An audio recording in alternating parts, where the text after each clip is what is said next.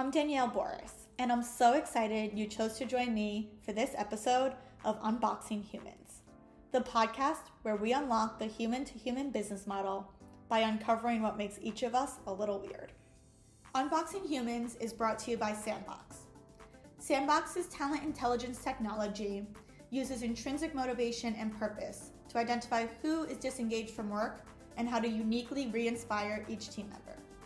Learn more at sandboxtogether.com. My guest this week is Lex Arnell. Lex is the Global Operations Manager of the Talent and Organization Performance Team and Chief of Staff to the Chief Performance Officer at the Carlyle Group. Lex is married with an adopted 12-year-old, has 2 golden retriever puppies, and lives in Austin, Texas. She believes everyone should harness their superpowers to excel in their professional and personal lives. As a human capital leader, Lex's #1 piece of advice is to deeply understand the business and value agendas in order to be a true partner to the CEO and management teams. Lex, welcome to Unboxing Humans. Thank you. I am so excited to be here. This topic is so energizing to me, and what better way to spend an evening than with you and talking about unboxing humans and finding their potential. I love that. And I love talking to you about this topic. I know we can talk for hours, but we're going to try to keep it to about 30 minutes for everyone's podcast listening pleasure. And so for the listeners who don't know, can you tell us a little bit about what it means to be an operations manager in the talent and organizational performance space? That's not a title you hear very often. Yeah. Okay. So I think about my role as twofold, really. One, the talent organization performance team at Carlyle really helps our portfolio companies think about their talent strategies, thinking about how to connect their value creation plan and what they're trying to do with the business in the next 3 to 5 years with the right talent, like mission critical talent, right? That's going to be able to capitalize on that value at stake. And so I really help them think about their talent strategies. And we have a bunch of tools and resources for our management teams, helping them think about that and giving them performance diagnostic tools to really understand their organization and understand how to change it and evolve it, especially since a lot of these companies are at inflection points, right? At the time that a private equity firm buys them, they're at an inflection point, whether that means continued growth, whether that means, operational efficiencies and excellence, or who knows what other exciting things are on the horizon for any given company. So that's what the team does. My role is to engage with the CHROs, the Chief People Officers in our organizations, help build community with them. And then from a global operations perspective, I run all of our talent organization performance initiatives. So we've got a portfolio of 200 companies globally. And so every time we are actively involved either with a transition or a change management initiative or connecting talent to value or understanding an organization problem and helping them dissect that and be able to, address those challenges in a crazy time. I'm involved in all those initiatives and helping project manage them and make sure they get done. And that, the performance, the operational and financial performance of the business is actually changing due to the, the value our team is bringing to the management team and helping drive that. So that was a long-winded way to say that's what a global operations manager at the Carlyle Group really does day to day. That's so much to think about. And I'm excited to unpack what all of that means. You said the phrase linking talent to value a few times. What does that really mean? Yeah. So the way that we think about it is, every company has a target or what we call a value creation plan that they want to, do within a certain time period, right? And sometimes even for a company, it's just how they're thinking about the next either, 12 months or 3 to 5 years, depending on where the business is in its life cycle of maturity. And so really defining that value creation plan and putting values on those, right? If you are going to expand internationally, what does that really mean? And how much value is at stake there, right? And so once you have that value agenda where you've got real numbers on paper, then you start to think about critical roles and not people, right? So often management teams want to go directly to the the bench that they have and the people that they have, and this person's critical and this person's a champion, which is important information, but that's not where we want the conversation to go from the beginning, right? We want to be super clear about the value that we're going to deliver. We want to be super clear about the roles. What are the mission critical roles that you need? And we suggest only 20 to 25, and that's for companies that are 300 people, and that's for companies that are 50 billion. 25 roles is where you should be as a management team, talking about those 25 critical roles that are going to capture the value. And we spend a lot of time with management teams talking about those critical roles. What are they doing, and how do you define success, and what are the critical priorities, and what's the value on that person, right? Because you want to make sure the right person is in there. And in order to make sure you've got the right person, you've got to make sure you've got the job kind of specced out and understood.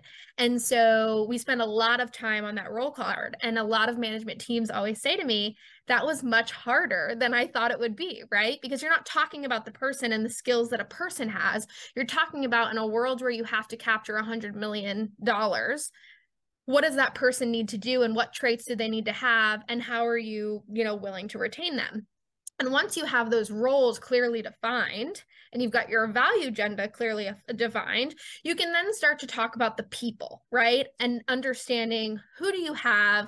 Do you have people who, have done that before, right? Have you had somebody on your team who has expanded internationally before? And if not, you want to make sure you go buy that talent.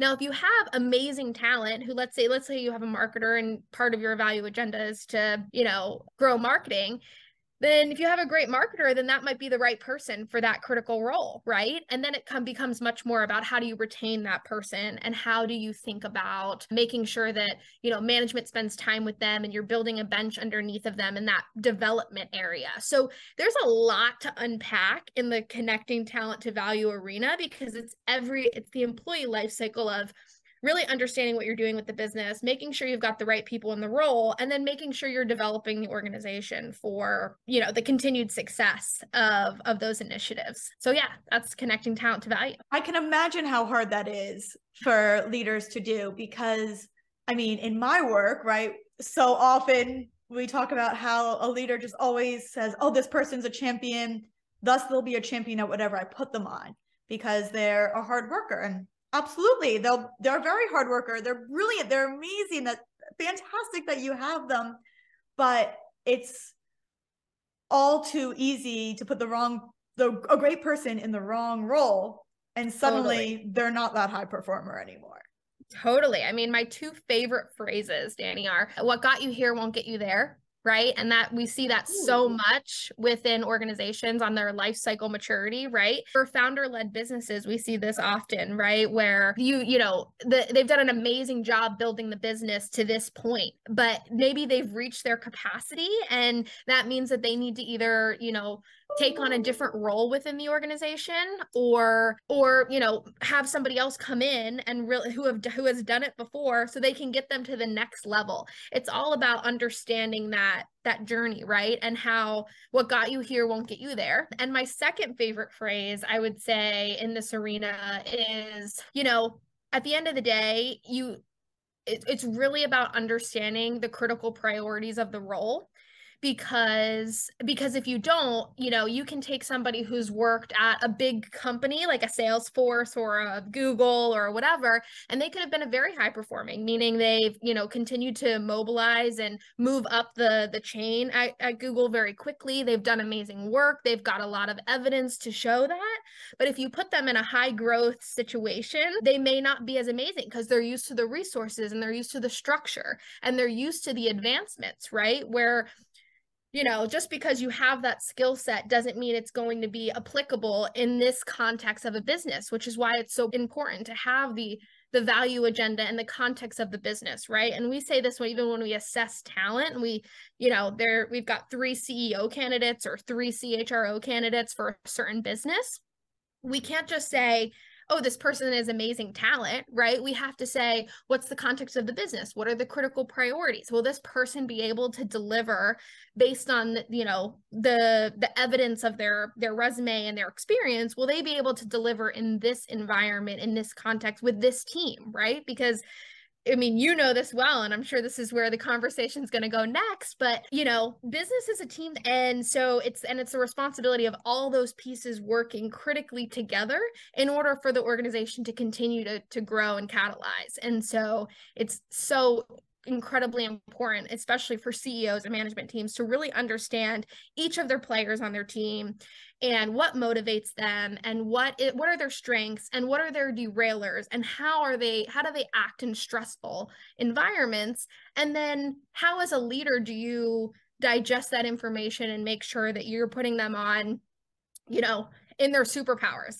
because nobody wants to not be working in their superpowers. So, which I think is a beautiful segue for the next part of the conversation. I like that you assumed where the conversation was going to go based on everything I always talk about. I had questions about your career, but we could take it this way. We could do that too. We'll circle back because I think your career is also so interesting. So we'll get to that later on. Yes, I agree completely, right? That it's all about understanding your talent and what motivates them. When you're at that inflection point as a company, what are some of the steps you can take to understand your talent now that you have those job descriptions lined up? Or even if we take a step back from that, if someone that doesn't have the privilege of working with you, what are some questions they can ask themselves to start to separate out role from person in order to then fit the right person into the right role? Yeah, that's a great question. Hate to be repetitive, but I really think it all comes down to first alignment between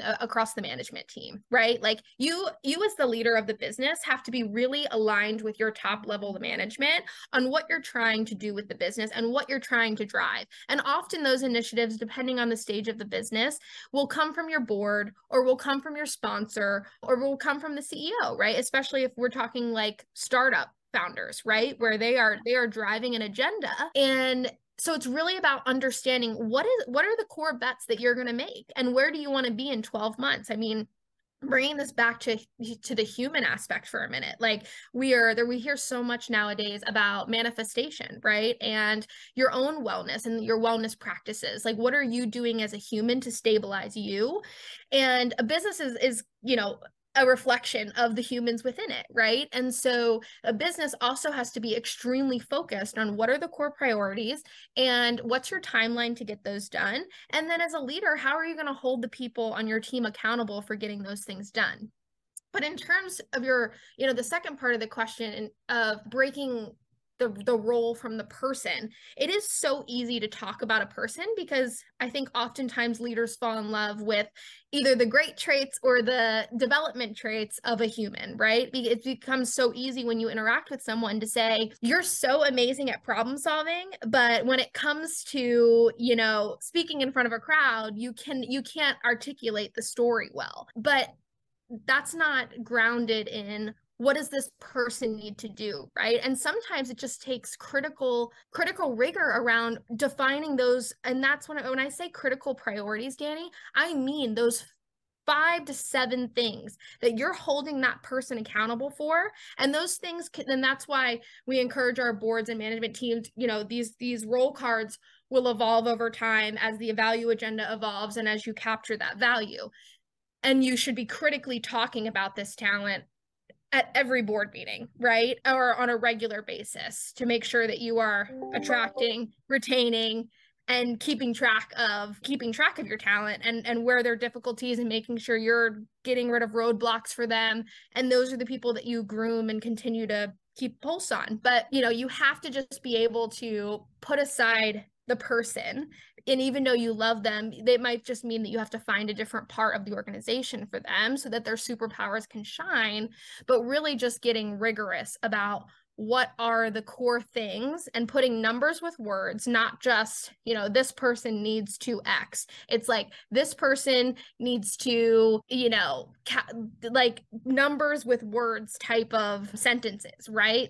This amount to deliver by this time is what I mean by that. It's going to be hard and it's going to feel uncomfortable, but part of that is also having a really good facilitator. And I do recommend having somebody come in to have these conversations with management teams, because oftentimes, that conversation just keeps going back there. And it's nice to have somebody say, I know you want to talk about this amazing person in the organization, and that person can still be a champion. But right now, what we're focused on is really understanding the role that's going to capture the value so that we can then put the right person in that role. So I know not a great answer, although I know it's better than the consultant answer, which is it depends, right? Well, what I take from what you said is that where people are so excited to talk about the talent, the individuals, because they want to keep them. But at the end of the day, the way to retain talent is to do the roles first. I mean, I obviously talk a lot about understanding your talent consistently, that, a one-time survey doesn't give you any information, or twice a year, even the pulse surveys, they really don't get at what drives your talent and what they really want to do and how they want to grow, and then how to align that with the right role. I mean, I guess it might depend on the company, but how often should companies reevaluate? It definitely depends on the company. I think one of the threads I want to pull on that you just said, though, this idea that it is a constant conversation is so important. And we have to remind ourselves that surveys within organizations are really great for data, right? It's data to react to, it's data to help us change and evolve our organizational health, right? But when we want to talk about like that, organizational health is a separate topic from talent development and talent strategy, right? And making sure that you have the right people in the right roles. And I think that that is so important in this space to really understand that those two, yes, they interact with one another. And in a grand world, at a perfect company, which by the way doesn't exist, but a perfect company, a company is organizationally healthy, meaning they are financially and operationally performing very well. And all the talent is in the right seat, doing the right things, being held accountable for what they know they are supposed to do, right? So often we hear in the talent space at companies that are especially going through high growth is that companies grow so fast and people just get more and more responsibility and they don't know what good or success looks like, right? Well, this process, although rigorous and although time consuming for the management team, because it is critical thinking and it does require you to step out of the moment today and think about the next 12 to 18 months or 3 to 5 years, depending on, who your owner is or what you're trying to do with the business. It's important enough that it will align the organization. And I think this topic is obviously I'm very passionate about, but alignment and communication amongst the top and trickled down through the organization is how we succeed.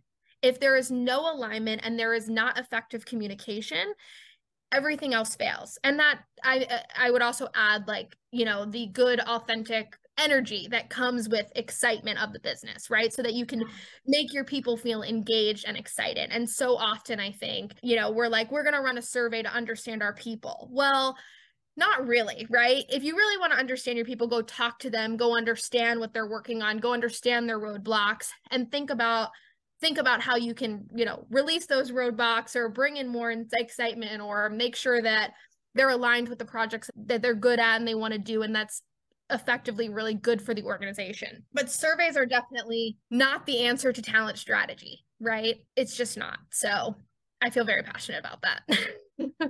I've spoken to a lot of people off of the podcast about surveys, and coming from a research background, I understand the survey. I understand the value of the survey. I understand how to write the right questions of the survey. There's a lot that goes into it, and it is an incredibly powerful tool for data, like you were saying. And I, in my first job, had a wonderful VP who explained the difference between data and insights. And it was specifically important for a researcher because when we ran our studies and we made our decks, he would say, is that data or is that an insight? And we don't talk enough about that in our data-driven world. Everything is data-driven. Show me the data. It's like, well, the data can be out there, but at the end of the day, what does it mean? Is something So very that what? Yeah, the so what? And no one has ever, and I think about this all the time too, I have never thought about the difference in terms of organizational health and talent strategy.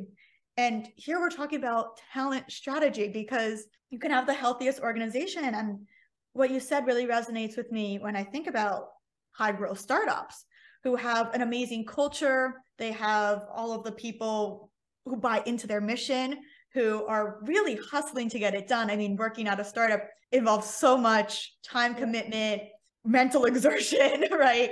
It really takes everything to be part of that team.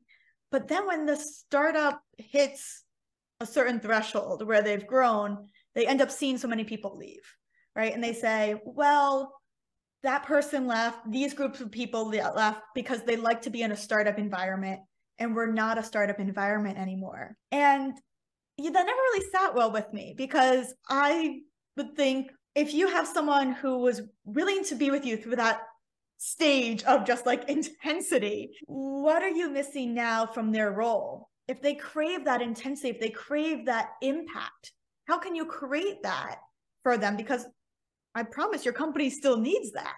Yeah. It's so interesting because I completely agree with you, and just think that, you know, especially in the startup, and for context, like I was at a startup before I was at Carlisle. I helped grow a company from 28 to 130 employees. We had to let go of everybody because of COVID. We were going out to raise a Series B, and had to let go of a majority of the organization because of COVID. But so I was on the grind of the startup, you know, bandwagon for 3 years before joining Carlisle, where I've gotten the chance to see a lot of different businesses at different maturity levels doing different value agendas, which has been amazing. But in the startup world, you know, I think there are different philosophies around the organizational health drivers, right? And what you define as your X8 to 12 drivers or whatever it is. And, you know, what you just said is you're talking about the culture and engagement side of things, right? And that's because your business hasn't been forced to think commercially, or think prioritization, or think or operational excellence, right? Because you've kind of just been on the drive of building your culture and your people. But I think the amazing experience that we can take away from a startup journey is that it is a journey, right? And if you are thinking about the organizational health from the very beginning and communicating it with people and working on different things and having your town halls where you are reporting your insights from the organizational health back to them, and really, you know, creating initiatives to track the progress of those initiatives over, you know, 6 months or 12 months, depending how often you're, you know, thinking about this. If you're doing all of those things, there's an amazing opportunity for the talent around you to be energized by the journey and not to feel the turbulence of, you know, going from this amazing startup engaged culture, having awesome perks, to like, now you're being held accountable, right? But also understanding those organizational health drivers will allow you to build some of those other levers that aren't necessarily that important today into your organization slowly, because we all know that at least one of the biggest challenges as well is change management, right? As you grow really fast, as you're going through new initiatives, as you've got things changing, which often happens in startups, you're pivoting different directions. All of that is change management, right? And so being really clear from the beginning, it's just like how people tell you in startup land, have a mission, have a vision, and drive that vision and drive that mission with your company, right? Well, understand your organizational health from the very beginning, make that a part of your principles and your core values, talk about those things, and say, here are the levers. We know we're not focused on operational excellence today because we want to build, you know, culture and engagement, and that's what's really important to us right now. But it's always going to be a part of our DNA. And so we need to find a way to weave that into our culture and engagement today, right? So, which I think just takes, you know, a lot of research, a lot of understanding, and a lot for a founder to say, this is what I want to integrate into my business, right? And I think often it's really hard to think about that because a lot of founders are either product driven or they're people driven, or they've got some other superpower, right? Where they're thinking about how to drive maybe a certain strategy and vision. And so oftentimes they have a hard time bringing that all together, which is why you have great advisors and boards and people to call so that they can give you this great advice to help build a really strong culture, an engaged workforce, and a company set up with a great foundation to think about the future, right? Which, by the way, it's not easy. And I definitely didn't do that at my last startup, because in much more mature businesses and companies on different parts of the life cycle journey, it has been a real, I think for myself, revelation over the past few years at Carlyle, watching all these companies and knowing that if I were to ever go do a startup again, I would definitely be thinking about some of the things that I just talked about. Do you think, based off of that people too often conflate engagement, culture, and talent strategy?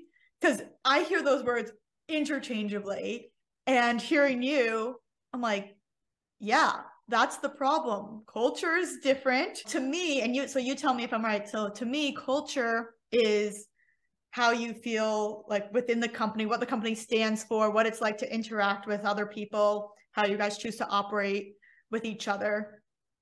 But engagement is about how engaged someone is in their work, right? Someone should be engaged in what they're doing, not engaged because there's free food. Like that free food, perks, benefits have a place, but they don't drive engagement. Engagement comes from being aligned with what we love and what fuels us and what our superpowers are. And then talent strategy is how we connect the right talent to the role that engages them. Right. Yeah. Okay. I would say I definitely am aligned with those, definitions for sure. I think, engagement is how you feel. Yeah. How you feel when you think about what you're doing, right? And I think so often, especially in startup land, it is so hard for businesses to recognize what people's superpowers are. And I can tell you, like, so many companies, when you use the word superpower, they're like, no, don't want to really talk about, like, you know what I mean? I want them to do the job that I hired them to do. And I think we've had this conversation before, right? I hired them to do this and I want them to do that and I want them to do it well. And I'm going to hold them accountable for that. And that is 100% okay, right? That you want to hold them accountable and that you hired them a job to do.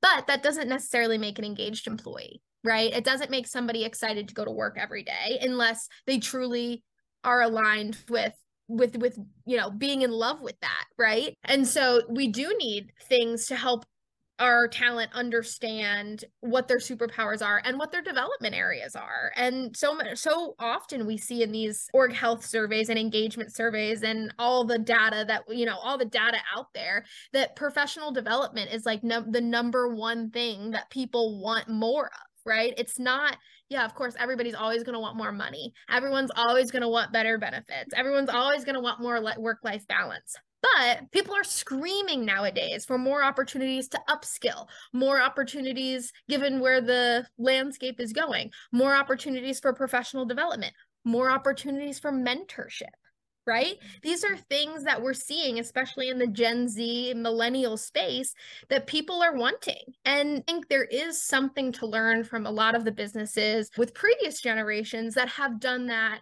well, right? There are some companies who have done that really well. And so there's some stuff to learn there and evolve, of course, because business and life is all about evolution and how those things change. But I do think there is a lot to learn there. But I totally agree with you that, culture, engagement, and talent strategy are kind of three separate concepts. For me, I think it starts with the talent strategy.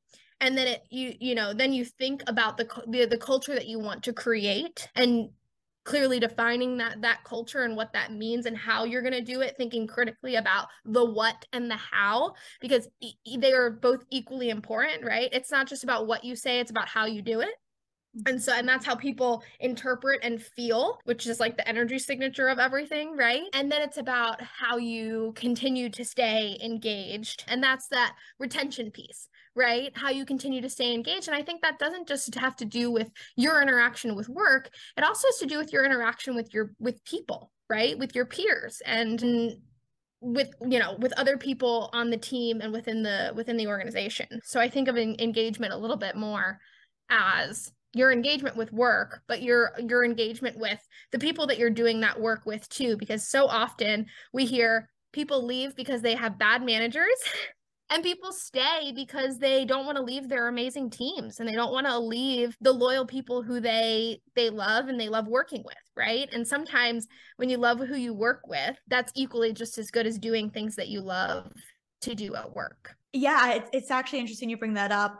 Recently, I've started asking people, after someone says to me, I stay because of the people. I love the people I work with.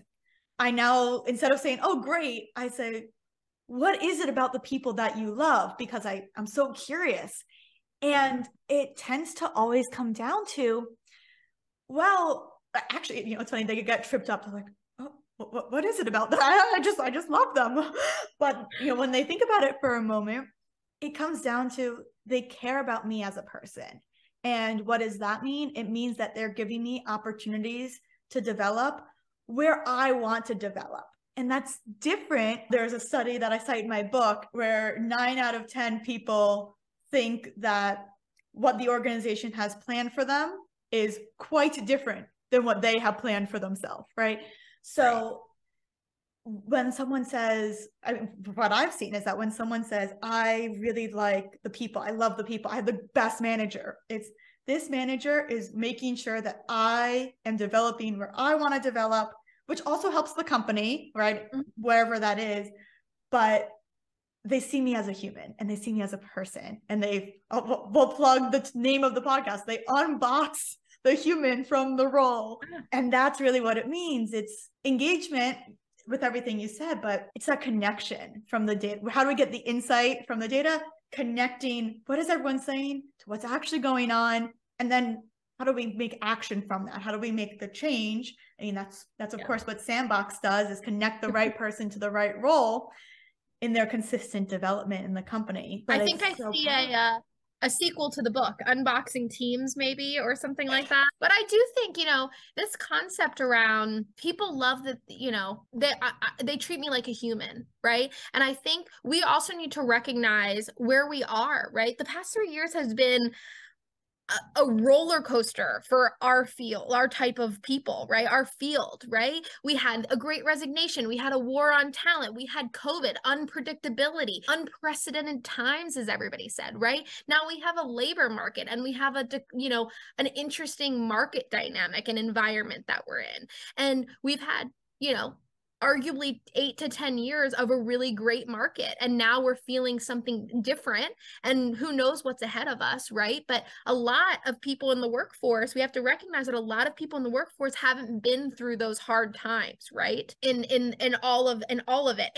And not to mention their burnout and all of this, right? There is a reason why a lot of the conversation right now is how to bring a heart-centered, empathetic view to the workplace, right? And how we think about health and wellness and how we think about supporting our people in that way. It's no mistake that, you know, people are searching for that.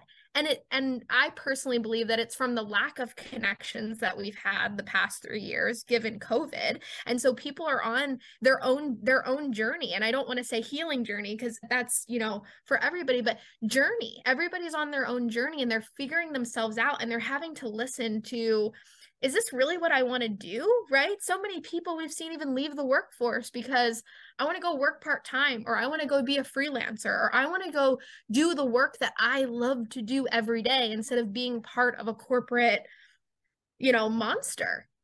And there is something beautiful in that. And there's a lot more, even from an ESG, I look at even from an ESG lens, right? We're hearing so much more about ESG, and that, you know, that social piece is our world, right? And how much companies are pushing that, and how we've got to push the boundaries there, and that, you know, companies are going to be expected to continue to raise the bar in that way. And so, you know, us as leaders in the space need to continue to, you know, critically think about those things, and how do we support leaders be empathetic and be agile and be resilient. All the things that we know got us through the past 3 years and will continue to evolve and change leadership styles moving forward. It's definitely not the old school way anymore. That's for sure. Yes. I love how you phrased that these last pivotal 3 years, because it was a wake-up call from all this uncertainty we were facing.